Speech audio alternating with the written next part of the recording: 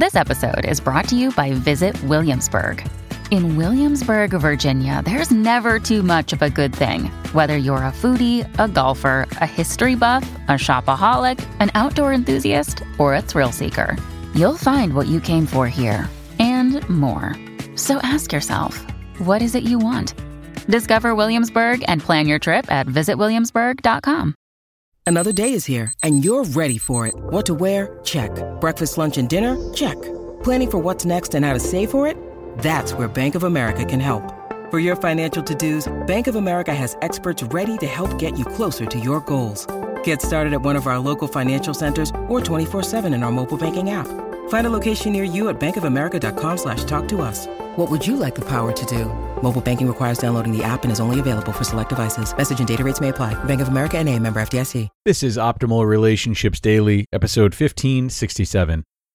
One principle above all others will increase happiness in your marriage. Part 1, by Christina Eden of CoreLivingEssentials.com.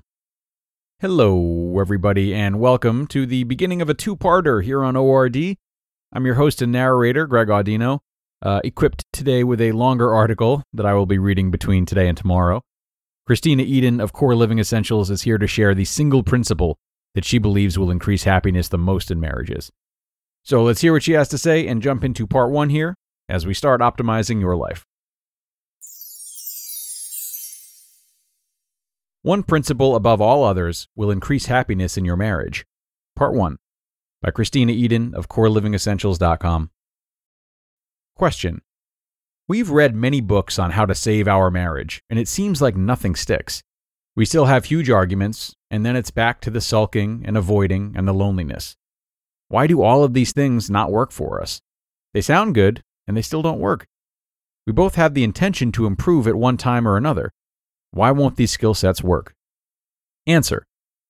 The best answer for that is that we are missing the one principle that governs them all, our ability to persevere or be consistent. It boils down to the moment conflict happens. Do we choose to live our principles or react? When life doesn't go as we planned or someone else made a mistake that affects us, do we choose to react out of fear, anger, or pain? Or do we react according to our principles? Even when someone makes us mad or hurts us, are we consistent in living what we know is right?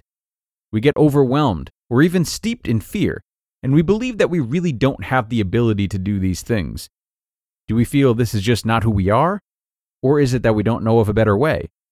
Does that better way seem to not work the first few times anyway? There are 3 connected traits that play a large role in why we struggle to be consistent: being self-aware, having strong character, and having a deep desire. Let's take being self-aware first. Do we realize that at times we are our own worst enemy? Do we have full understanding of how our actions affect others? Do we realize that sometimes we choose to go against what we believe to be right? Being self-aware includes stepping away from our go-go daily schedule, which we often do in autopilot to get through it all. We need to be present in the activities and take control of them, not autopilot. Also, self-awareness includes our instinctual reactions. We need to pause before we react to a situation, comment, or others' actions, and we need to take control of our reaction to be in line with our principles. So, instead of calling out profanities to someone who cut you off on the road because you're late, you can pause a moment and realize that they might also be late. Eckhart Tolle stated, quote, "Awareness is the greatest agent for change," end quote. The word self-aware seems to be the latest buzzword. You hear this word a lot. Yet, what do we really understand about what it means? In theory, it sounds good, but how often do we really practice it? Simply stated, it is paying attention to what is going on around us and inside us. In practicing self-awareness, pay special attention to what you're thinking, what you're doing, how you react to what others are doing, what cycles in your life do you keep repeating time after time, and what you say and how others react to it. Eckhart Tolle explains this concept. Quote, "Be present as the watcher of your mind, of your thoughts and emotions, as well as your reactions in various situations. Be at least as interested in your reactions as in the situation or person that causes you to react. Notice also how often your attention is in the past or future. Don't judge or analyze what you observe. Watch the thought, feel the emotion, observe the reaction. Don't make a personal problem out of them. You will then feel something more powerful than any of those things that you observe. The still, observing presence itself behind the content of your mind. The silent watcher." End quote. The biggest success from being self-aware is that you can then discern if what you are thinking, feeling, and doing is in line with your principles. Are you really being who you think you are? Is this preventing you from becoming your best self? What are you doing to self-sabotage? Barry Davenport states, quote, "We can't be fully ourselves and fully alive. We can't experience the depths of joy, intimacy, authenticity, connection, peace, and fulfillment without constantly seeking self-awareness." End quote. I might add to this, be honest with yourself. Trait 2. Character. Our character reveals itself in hard times. We live in a world that is dictated by logical force. People often tell us, "I had to do it because they did it to me." Even in family abusive situations, they feel obligated to dole out punishment whenever there's any kind of disturbance. This is a learned perspective. Is it right? No. We can learn to have greater character. It comes to light when we are in a bad situation. It's easy to have character when things are going good and everyone's in a good mood. Our character is built in the small places in our heart, and in the quiet reserves of privacy, and in the times of trials and resistance.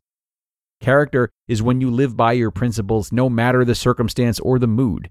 It's when you decide to be morally strong. As Stephen Covey stated, quote, "We must have a private victory before we have a public victory." End quote. What we live behind the scenes is what emerges in public. We cannot hide it. To be continued.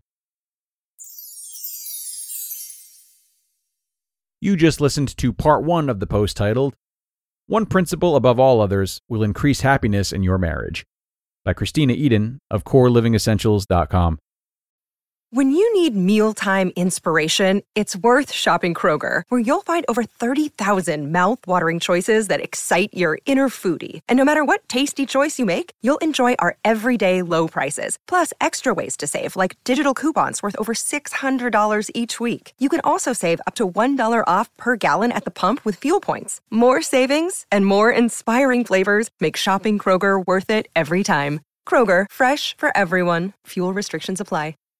And thanks a lot to Christina for this first part. And an interesting place to break before proceeding with the rest tomorrow, that quote from Stephen Covey about needing to have a private victory before having a public one.